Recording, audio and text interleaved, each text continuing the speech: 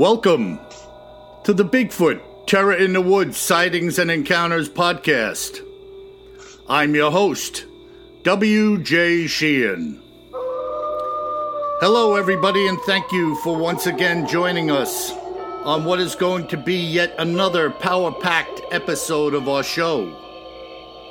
Today, in our Cryptids in the News and History and Other Oddities segment, Kevin once again is traveling back in time to the 1920s, bringing to the table through his investigative prowess yet another fantastic tale of Bigfoot from yesteryear. And in part 2, I'm going to put the fear of God in you with a spine-tingling attack that was waged against a couple of unsuspecting hunters that you will not want to miss. And finally, we will be opening up our listeners' mail and discussing the questions and comments sent in by listeners such as yourself. But before I hand this off to my brother, I want to read you a quote. Please do listen attentively. Are you ready? Here is a quote. Extraordinary claims require extraordinary evidence. Do you know who said that? Of course you don't, you pea-brain. It was Carl Sagan when he was asked about the UFO phenomena. And I believe, given the same statement that Carl has just made, that the extraordinary proof in regards to the existence of Bigfoot has already been obtained. However, then we have to look at what is the truth, because after all, this is what divides the masses as to the existence or non-existence of the creature. In a courtroom, you have a group of jurors. They can have a split decision. They're deemed to be a hung jury, all having been presented the same evidence, and yet half think the evidence was inadequate, while the other half thinks it was good enough to convict. The local news network in my area regularly presents pictures taken from a variety of cameras in the street, doorbell cameras, wherever they may be. They post them in the hopes that someone will recognize the individual or individuals in the picture, who are generally associated with some type of evil deed. Nobody ever apologizes for the poor and sometimes excellent quality of the pictures. They're quite simply all they have to present, and they show them to us. And yet, given the same situation regarding Bigfoot, film footage, castings, whatever the evidence may be, people say that the pictures are too blurry. They're too clear to be true. And I ask you one simple question. Why? Why is there a double standard when it comes to the photographs and images of Bigfoot as opposed to the images that are put forth virtually about everything else that we see? And now, just before I hand this off to my brother who's waiting in the wings, keep in mind that your purchase of one of these books that I've written, whether it's in ebook or paperbook format, helps us to fuel what it is we're doing here. And it's graciously received on my end. If you should purchase one for yourself or as a gift for somebody else, you would be doing us and yourselves a great favor. And now, let's get ready to rumble. In the blue corner, at 9 feet 5 inches, weighing in at 1,598 pounds, from parts unknown, Bigfoot! Bigfoot! And in the red corner, at 6 feet 2 inches, weighing in at a picayune 220 pounds,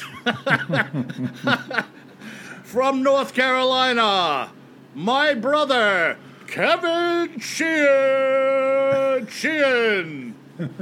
Love the echo. Picayune. I'll tell you what, a lot of people that run into me, they won't think I'm Picayune, but I like it. Listen, at 220 versus 1598, there's not much left on the bone. That's Picayune. I'll give it to you. Hey, don't forget, you were talking about the quality of images and video. Don't forget how everyone talks about why are when someone has a video account of a Bigfoot sighting, they often complain that the video is kind of shaky. You know, not that you or I would be shaking if we ran into a 9-foot hairy man in the forest. Yeah, exactly.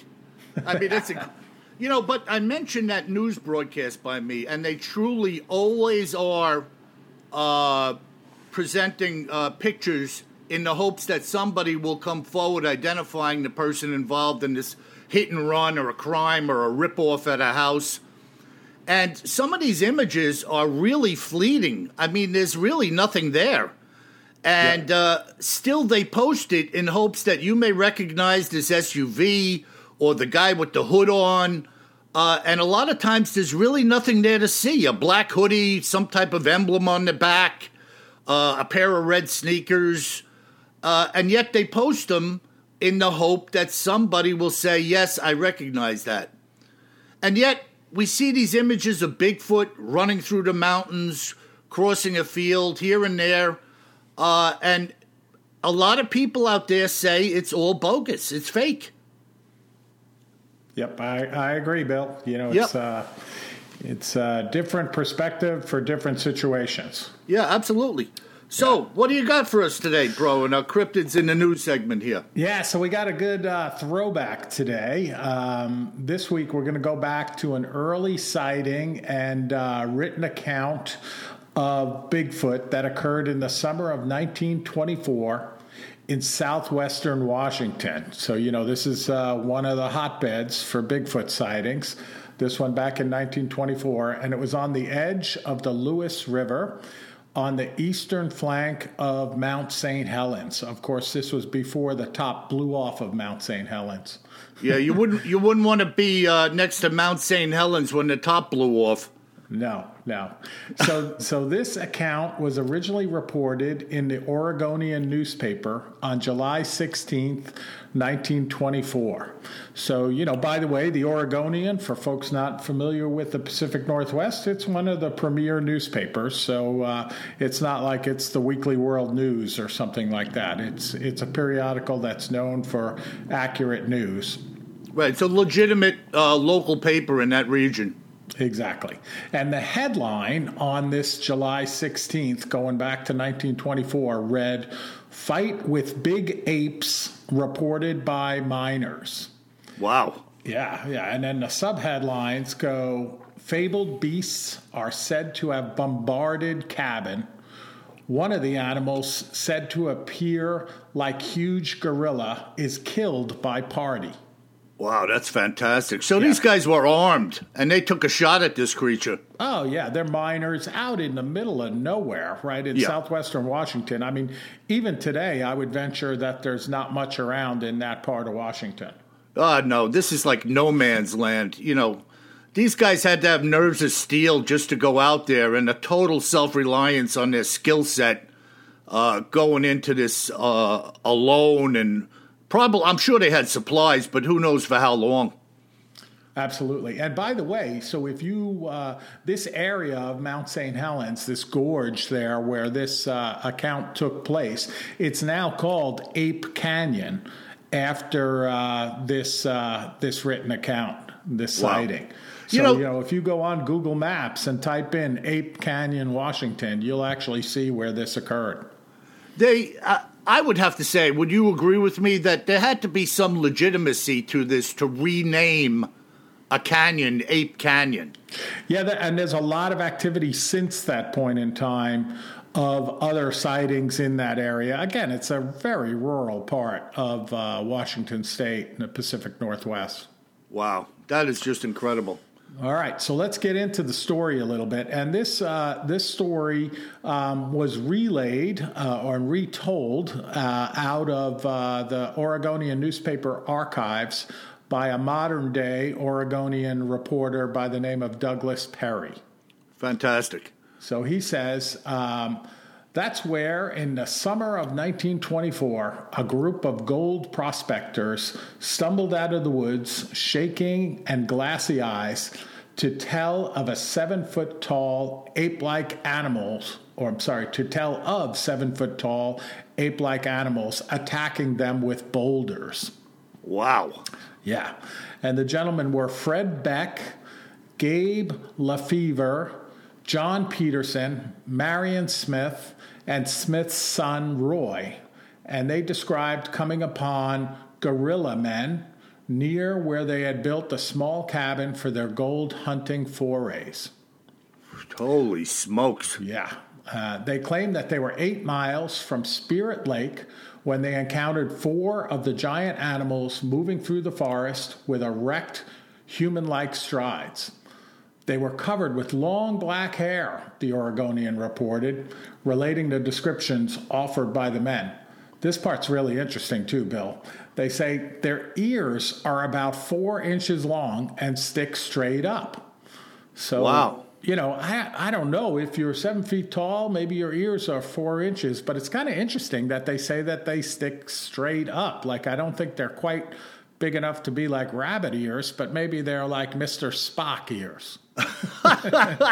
Yeah, like an 8-foot tall hobbit with furry pointed ears. It's really, I tell you what, man, it's really cool that there was 4 of them.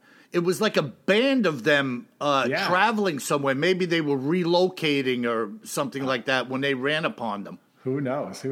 So speaking of your 7-foot tall hobbit, it's interesting. The next part of the description, they say they have 4 toes, short and stubby. So, I don't know about you, Bill, but if I saw these ape men coming down the path in southwestern Washington, I hope they're going by the footprints that were left behind, because I don't think I'd be saying, hey, Bill, look at that. I think they only have 4 toes, and they're kind of short and stubby. Now, that's kind of odd, too, because everything that we have today, as far as casting, shows a 5-toe spread. Yep. Very similar to our own. But all the castings that I've seen and all the descriptions I've heard relative to these footprints, the toes are very broad and stubby, and generally the great toe is kind of angled inward a little bit in many of the accounts. So this idea of a 4-toe, obviously we only know what you have. Exactly. Perhaps the one track they saw, maybe this was a deformity. Maybe that particular animal was missing a toe or had lost a toe. But it's interesting. But the comment about the ears and the comment about the toes are in quotations from the original account. Yeah. Yep. So it's odd. Yeah, you can only report what you see, right? Oh, exactly. So it's an interesting set of details. Yeah. So the witnesses estimated each animal weighed about 400 pounds. Wow, so that's incredible. Not huge, 400 pounds at 7 feet tall. Right. Kind of a slender family of Bigfoot. Mm-hmm. Well, here's the thing, and I'm thinking about this as you're talking about this 400 pounds. Most of the accounts that I have in the books, people register this thing as 1,500, 1,000, 2,000 pounds. And I'm wondering, hearing what you're saying, if they're just not overwhelmed in the moment, just trying to tag and identify something they're seeing that's absolutely out of their realm of thinking in its immensity and its size, and they just throw a label on it like this thing was 1,500 pounds, as big as a moose. You follow what I'm saying? Oh, absolutely. I think weight, especially, is completely subjective, right?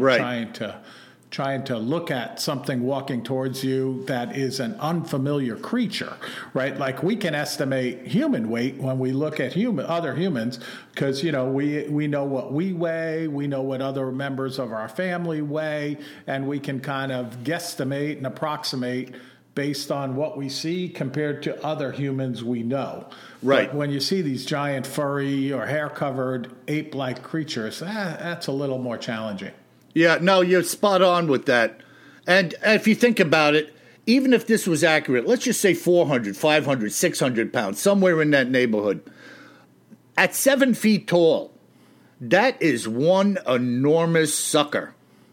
I mean, if you had a man in front of you, one of these giant human beings coming at you at 500 pounds and 7 feet tall, that is one big bubba. Oh, yeah. Wow. Yeah. So, back to the account. Taken aback by the sight of these huge beasts, Fred Beck fired his rifle at one of the creatures and struck 3 times. The wounded animal toppled off a cliff. And they note here in the article that Beck reportedly claimed later, years later, that another member of the party actually fired the shots. So I don't know if he had remorse after shooting at Bigfoot or what, but that's how the story goes. Wow. Well, it really... it doesn't matter who shot it. I mean, one of the parties shot it. Maybe the story got screwed up in the translation.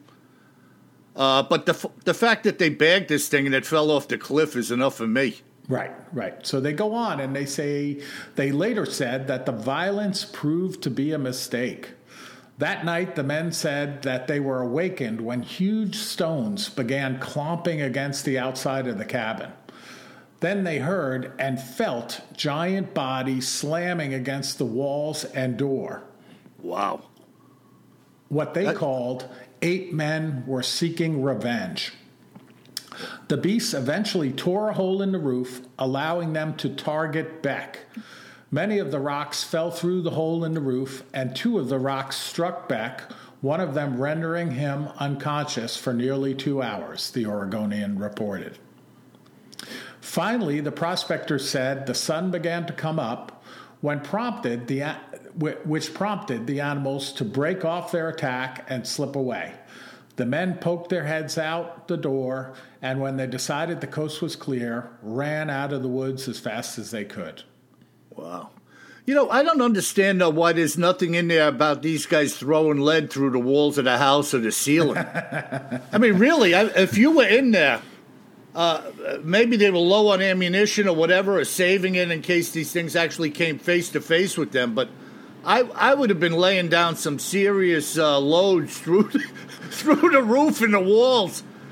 Yeah, it's a good point. You already, shot one of the creatures 3 times, during your first sighting. And then when they come back and wake you up, you would think, like you said, there'd be some lead flying the other way through the walls of the house.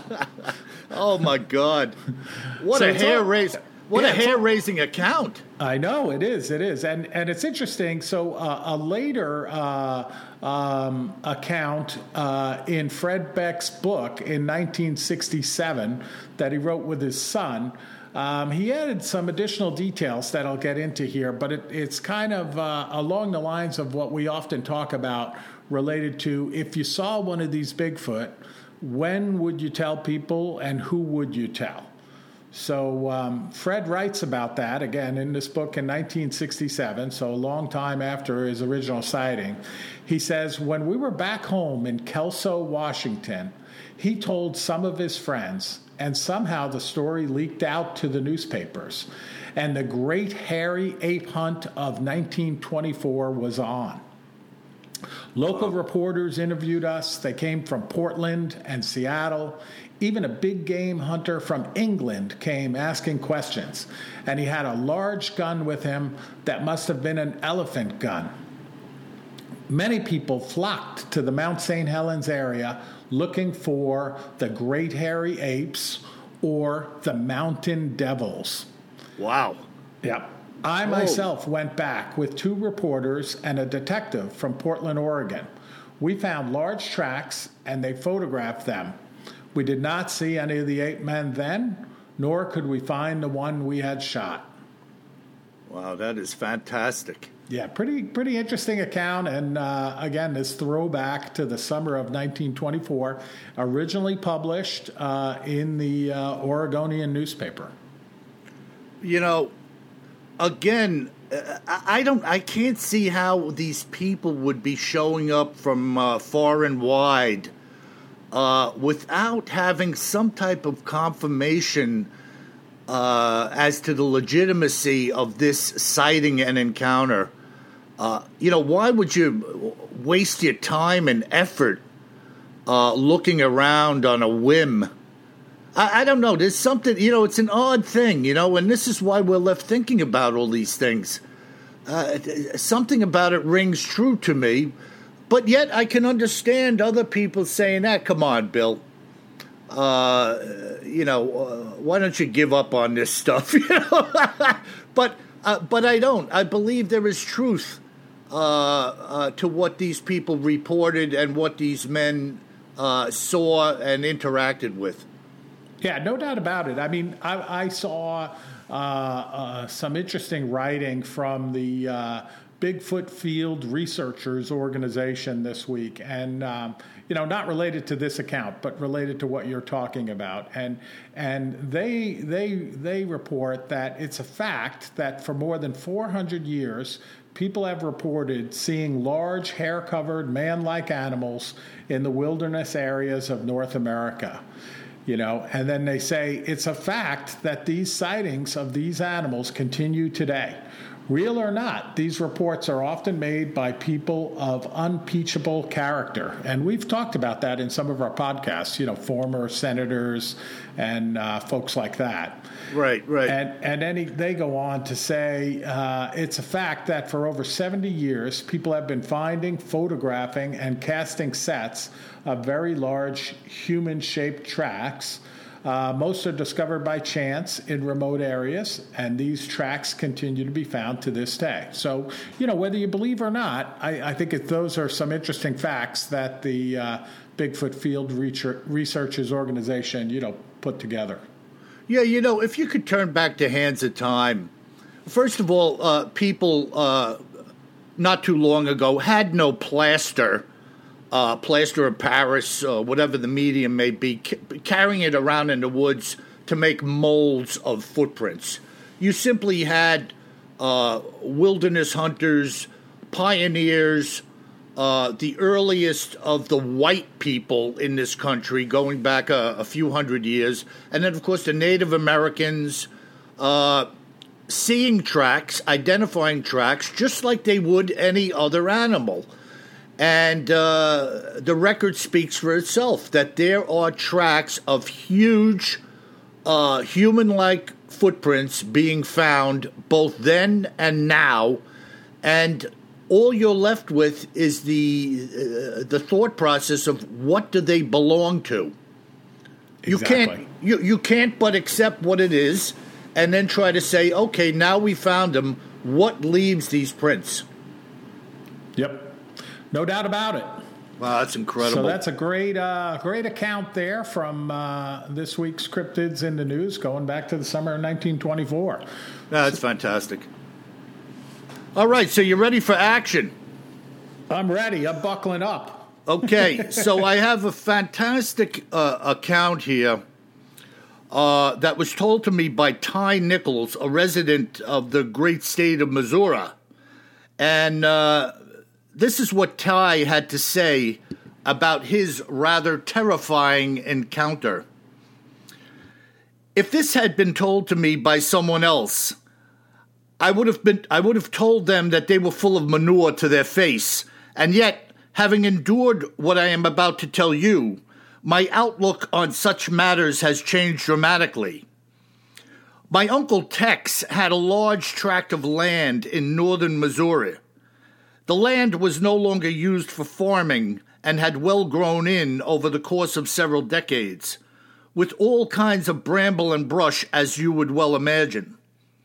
He and his cronies had built a sturdy blind house for deer season near the edge of the field, which, other than during the season, sat idle.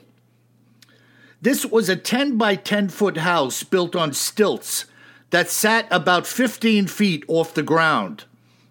It had a welded steel ladder that came up through a hatch in the middle of the floor for entry. Now, my uncle, prior to the season, would put feed out in various locations to see what type of racks were coming into the field. He also planted some vegetation, which the deer love to eat.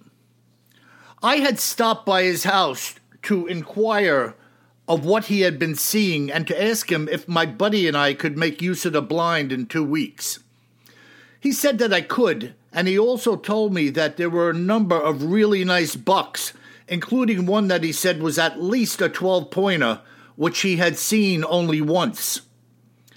It was Friday, 2 weeks later, that my buddy Randy and I had entered into the blind at 4 a.m. It was a dreary day that was cold and damp. As we sat in the blind and daylight began to break, we had seen a number of really decent bucks, but the two of us had been blinded by the thought of the 12-pointer that my uncle said that he had seen. After about 4 hours, we decided to climb down and come back later in the day for another shot at the 12. We stopped in to visit Uncle Tex and told him what we had seen around. He asked us why we didn't take one, so we told him that we were hoping for the 12. He just smiled and said that I hope you have made the right choice. He was right in that there were a number of bucks that anyone would have been proud to take down, and yet we had passed. At 3 o'clock, we were back in the blind. It had gotten even colder. The sky was gray and the wind was howling through the blind, which had open window flaps on 3 sides. The sun began to drop quickly from the sky when Randy said that he had eyes on what he believed was the 12-pointer, but it was far away. I confirmed it by putting my scope on him. He was 400 yards out. It was difficult to determine what he would or would not do, but we were content to wait and see how things panned out.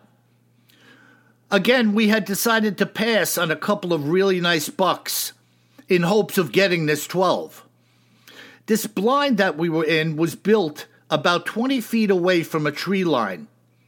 The left and right-hand side windows were facing, looking down each side of the tree line, and the front opening faced the field.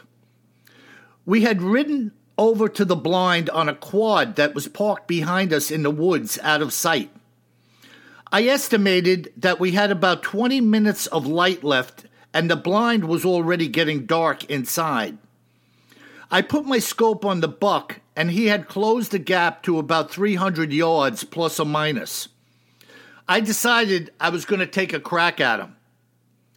I was leaning my rifle on a tripod, getting ready for the shot, when suddenly something jolted the stand and the whole house shook.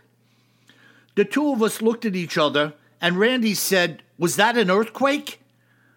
At the very same moment, I saw all of the deer that had been near to us scatter out into the field. The jolt was so strong that my tripod collapsed, and I almost squeezed off a round that was chambered. We had barely gathered our composure when the entire structure started to shake violently, to the point where we were being tossed around inside. Our guns went flying, and I banged my head against the sidewall as Randy fell off of his stool and went tumbling backward. I could hear what sounded like the ladder being ripped off. At the same time, a loud and gruff-sounding growl was occurring. The only thing that I could think of was that a huge bear was attacking the stand. Randy shouted, "Damn it, my wrist!" Suddenly, the whole structure began to lean over and came crashing to the ground. I went flying headlong into the front wall, smashing my face against some braces, and actually broke my nose. Randy had apparently broken his wrist, and when the building toppled, he caught an exposed nail right in the side of his head. Randy was writhing in pain while blood was pouring out of my own nose. When the blind had hit the ground, the trap door had sprung open in the floor. And as I looked out, I saw a Sasquatch moving away into the woods, and I couldn't believe my eyes. Frantically, I started to look for my gun, which was actually behind my head after the crash, and I grabbed it. Pointing the business end out of the hatch, I squeezed off the one round that I had chambered in the direction of the Sasquatch. As soon as I pulled the trigger, this beast went into overdrive and was gone. As I tried to make my way over to Randy, I stepped on another nail, taking it right through my boot, and tore the back of my hand open on another one. I should tell you that there were nails coming through the siding everywhere, and I guess nobody ever gave thought to people being in here when it tipped over and having to deal with them. When Randy and I finally made it out of the side window, we looked like we had a fight with some junkyard dogs. Randy asked, "What did you fire at?" I told him a Sasquatch, and his eyes became as big as saucers. He said to me, "You shot a Sasquatch?" I told him when the building hit the ground, the floor hatch flew open, and I was looking directly out of it at the Sasquatch in the trees. I then scrambled to find my gun and pulled the trigger right out of the hatch. I was now bleeding from my nose, hand, and foot, and Randy was holding his wrist, and the entire side of his head was soaked in blood. I took my rifle and left his behind. The two of us got in a quad and headed back to my uncle's house, and as we were approaching, he had obviously heard us coming as well as the shot fired. When we pulled up, his first words were, "What happened to you guys?" We were bleeding and wounded, and he knew it. I told him that we were attacked by a Sasquatch in the blind, and the whole structure was knocked to the ground. He hustled us inside, and we all took a ride to the hospital, and my aunt was beside herself at the sight of us. The next day, my uncle and I took the pickup out to the scene of yesterday's melee. The house was as we had said, and the inside had blood everywhere. Randy's gun and the rest of our gear was still inside. I pointed in the direction where I saw the Sasquatch and that I had fired the round. As we looked at the blind, 2 of the legs had been snapped cleanly through. The other 2 were pulled out of the ground with the concrete footings still on them. There were large footprints all around the back where the building stood, as well as underneath where the ladder had been. The ladder itself was torn free and thrown off to the side. My uncle stood there and said to me, "It's not that I didn't believe you, but I never expected to be standing here seeing such damage. You boys are lucky to be alive." The strength that this thing must possess to wreak such destruction is incredible, to say the least. These 8x8 posts are snapped like twigs. I told him, as I saw it through the hatch, it appeared to me to be 10 feet tall and as big as a moose. And when I fired the round, I wasn't using the scope and actually thought that I had hit it, but it kept running. We went out into the trees looking for the area where it may have been hit, and we did find some blood. Who knows where I shot it, but the fact that something could run away after being hit with a 30-06 is in and of itself amazing, to say the least. The blind is still laying on its side where it fell to this very day. Holy cow. Yeah, I mean, just like, you talk about these guys, these gold miners out there being attacked in the cabin. This is virtually the same scenario, and I had no idea that you were going to be bringing the story that you did today to the table here. And, of course, you had no idea what I was bringing. Yeah, that's worth us reiterating for our listeners that, you know, Bill and I do this podcast together over Skype, but I'm in North Carolina, he's up in New York, and we intentionally don't tell each other what we're going to talk about that week, other than, like, I told him the year that it occurred, but I didn't tell him, the details of it, and I have no idea what account he's going to talk about. So, yeah, Bill, it is similar, but, you know, this account is absolutely terrifying in that they're up in this tree stand, you know, which, what's worse than being attacked while you're in a cabin? Well, how about if you were 20 feet up in the air? Yeah, I mean, it's just bizarre. And obviously, I can relate to the exposed nails. I mean, we don't know the details of how this thing was built, but if they did put some type of siding over plywood on this uninsulated stand, I can imagine there'd be a couple of thousand nails poking through the inside. But like he said, nobody's ever thinking of this thing toppling over and you now having to deal with all these freaking nails sticking out. No, that's exactly right. I was thinking about, while you were going through that account, some of those tree forts that we used to build when we were kids, much too high and always nails sticking through the side because you never thought you were actually going to fall and land on the side of the thing. Exactly. No, and even when you were in it, you had to be careful. Sometimes you'd forget and walk over there or swing your hand and get gashed. Yep. And wow. And then taking a nail in the side of the head, like, no wonder why there was so much blood there when they came back. Yeah, well, what are you going to do? And the one guy smashed his nose and the other guy broke his wrist. Nail in the head. That's a lot of blood. Yeah, holy smoke. But look, you're falling 15 feet. He said the thing was built 15 feet off the ground. Okay. The thing starts to lean and then go over, and now you're off your feet. You're flying into the side of the building, tumbling around. You've got a rifle in your hand. Everything's going ass over tea kettle. And now you're laying there trying to... I'm sure they must have had other puncture wounds in their body, too. Oh, absolutely, yeah.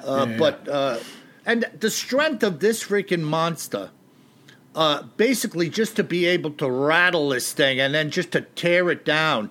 And there's so many accounts where these creatures seem to be offended by people hunting in their area or being in their area. It's like they know what they're there for. Maybe they're interfering with their day's hunt. And they get PO'd at the presence of human beings. I mean, it certainly could be. I thought another interesting aspect, too, was the gentleman's name Ty? Yeah, Ty, T-Y. From Missouri. So I thought it was interesting how he said, I would not have believed this, if I was listening to the story.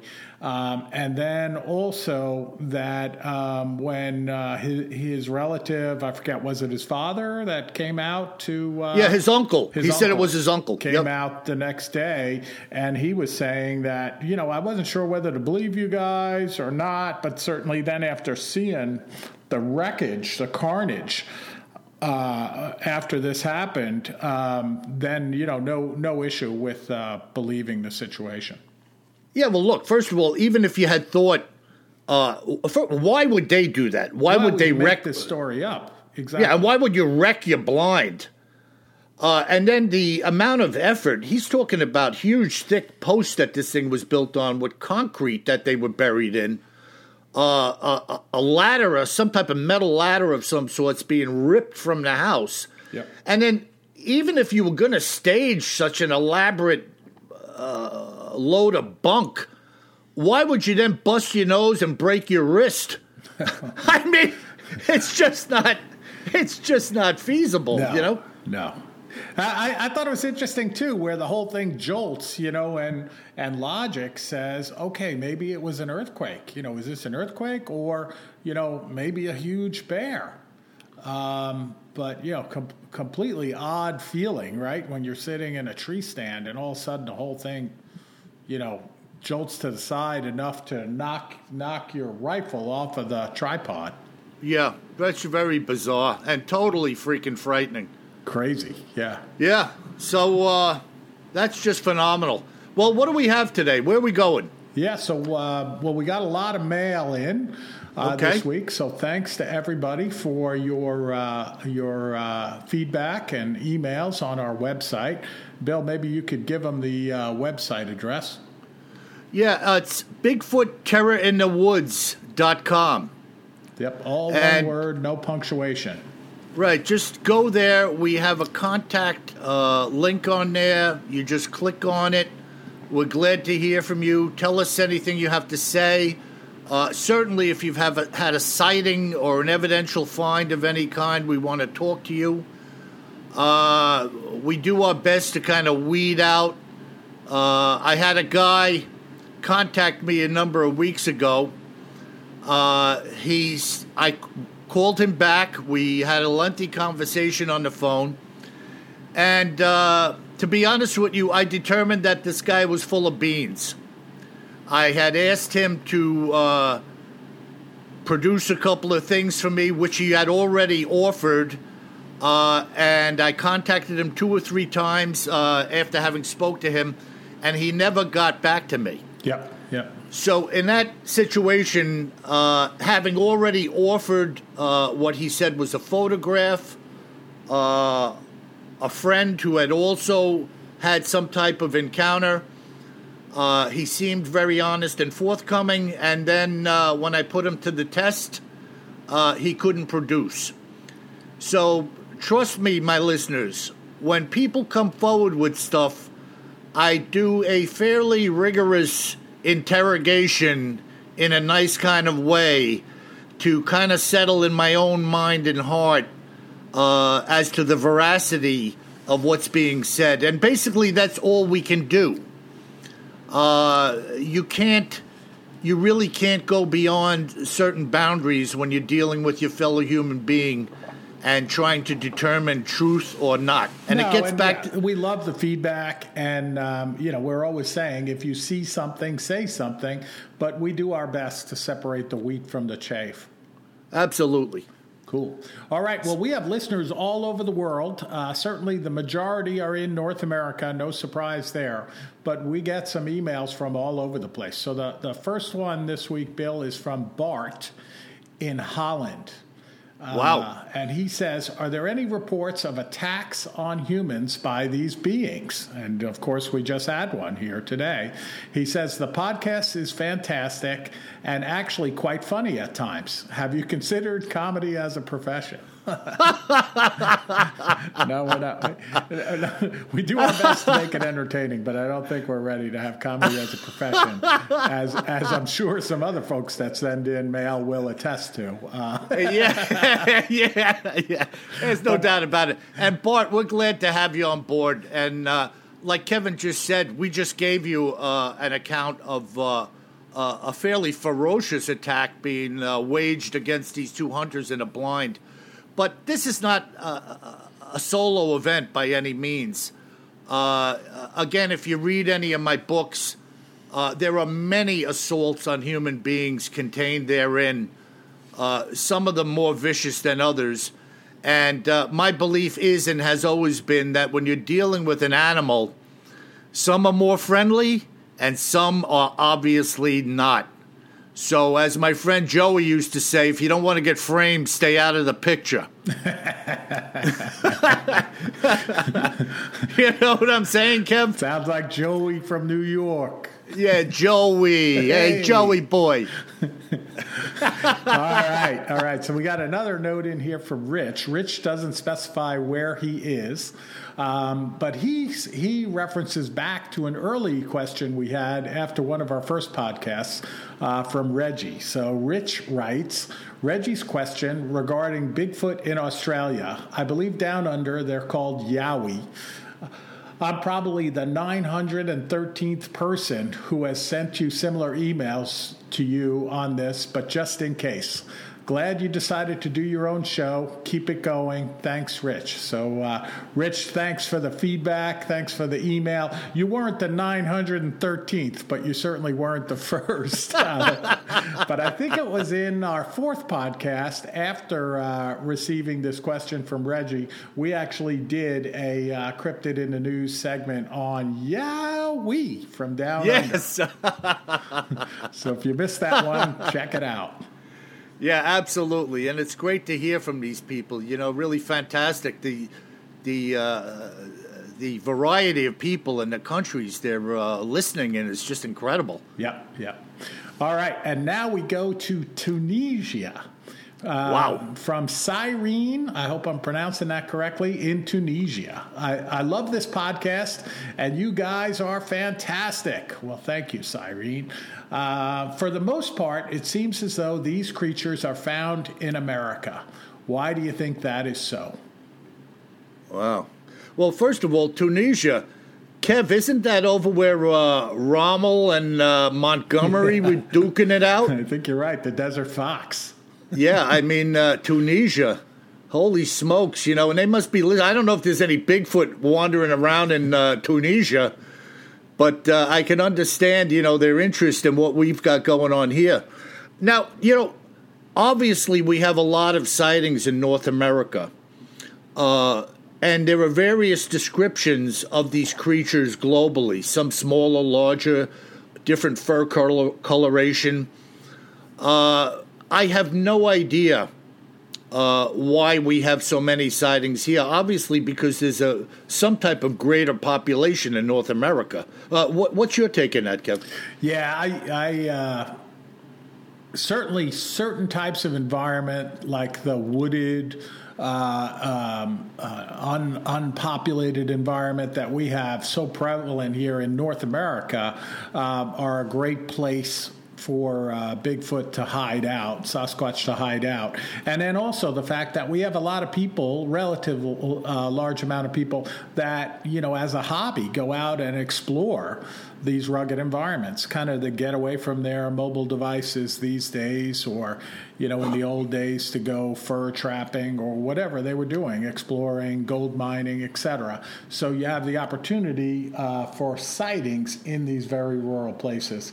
I can't really comment on the rest of the world, but certainly a lot of sightings in this neck of the woods in North America, which kind of leads us into our next email. So this one comes from North America, from Tricia, down in the southwestern U.S. in New Mexico. She says, I love this podcast and the two of you as well. Well, thanks, Tricia. Where would someone go to have a good chance of seeing such a creature as Bigfoot? Wow. Yeah. Where would you go? I mean, it's such a random event. But certainly the theater of the Pacific Northwest seems to be the hotspot. I mean, your Cryptids in the News account today from 1924 was right over there, Mount St. Helens and the surrounding area. A lot of sightings come out of there. But listen, Tricia, there's no way you're going to go anywhere and expect to see one of these creatures. It is just such a random lottery-like event that to say, well, I'm going to go here with my 10 by 50 Nikons today and see one of these things. I mean, I'm not trying to talk you out of it, but it's highly doubtful that you're going to have an encounter. But nevertheless, if you're driven to do so, go. But put your hiking boots on and make sure you bring plenty of hydration. Yeah, absolutely. I pulled up, some of the sighting stats that are available too. We talk about certainly no surprises in the sightings compared to what you just said in the Pacific Northwest. On this particular website that I looked at, Washington comes in at 2,000, a little over 2,000 sightings, the state of Washington.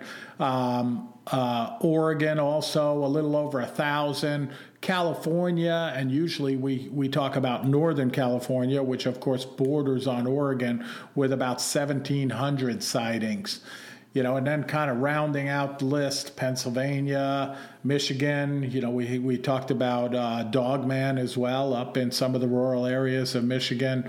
New York, I'm guessing that's not where Joey is. Probably, yeah, probably Joey not in the 5 boroughs of New York City. And then Ohio and Texas, of course. A lot of sightings like we've talked about over in the Big Thicket in Texas. Yeah, Joey said he had a sighting in a dumpster in Brooklyn. And he swears he didn't do it. Oh, that's incredible. Wow, that's fantastic, Kev. That was good stuff. Right. What else we got? Any more questions? Yeah, we got one more question here from Drake in my state of North Carolina. Where have you guys been for 10 years? I've read all your books, volume 1 through 5, some of them a couple of times. This would make for some excellent TV. Have you considered such an avenue? Keep them coming. You're doing a great job. Well, thanks a lot, Drake.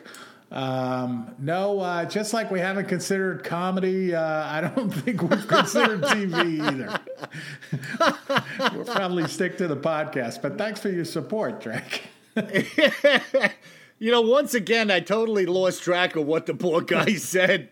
Besides that, what did he say, Kev? You know, he wasn't asking a question. He was just being nice and telling us he liked your books, read all 5, 1 through 5. And, he's suggesting we should do something with TV around the books. Okay, so just to answer or to comment on what he said, there's actually 7 volumes out now. I just released 7 like 1 or 2 weeks ago. So stay with that.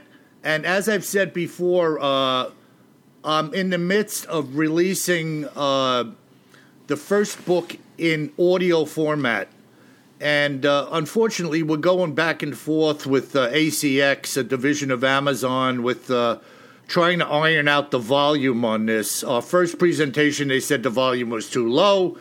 Now the sound engineer reintroduced it to them, and they're saying it's too high. So eventually, we're going to have some middle ground, and you'll be able to purchase that, and I'll announce it. All right, you're having the Goldilocks experience with audiobooks. It's just ridiculous. It's ridiculous. And by the way, folks, we're approaching the celebration of the 4th of July here in the United States of America. And just to re-up to the listeners all around the world globally, freedom is not free. And kudos to those armed forces personnel around the world in the various countries that are serving to keep people safe and free from harm and tyranny. We salute you. Absolutely. What do you think? Thank you so much for all of your service, and thank you for putting yourselves in harm's way so that we can celebrate freedom. Awesome. Good stuff. Well, is that a wrap for today, Kev? That's a wrap. All right, and as we part our ways until we meet again, remember, always carry more gun than you think you're going to need. Sleep tight.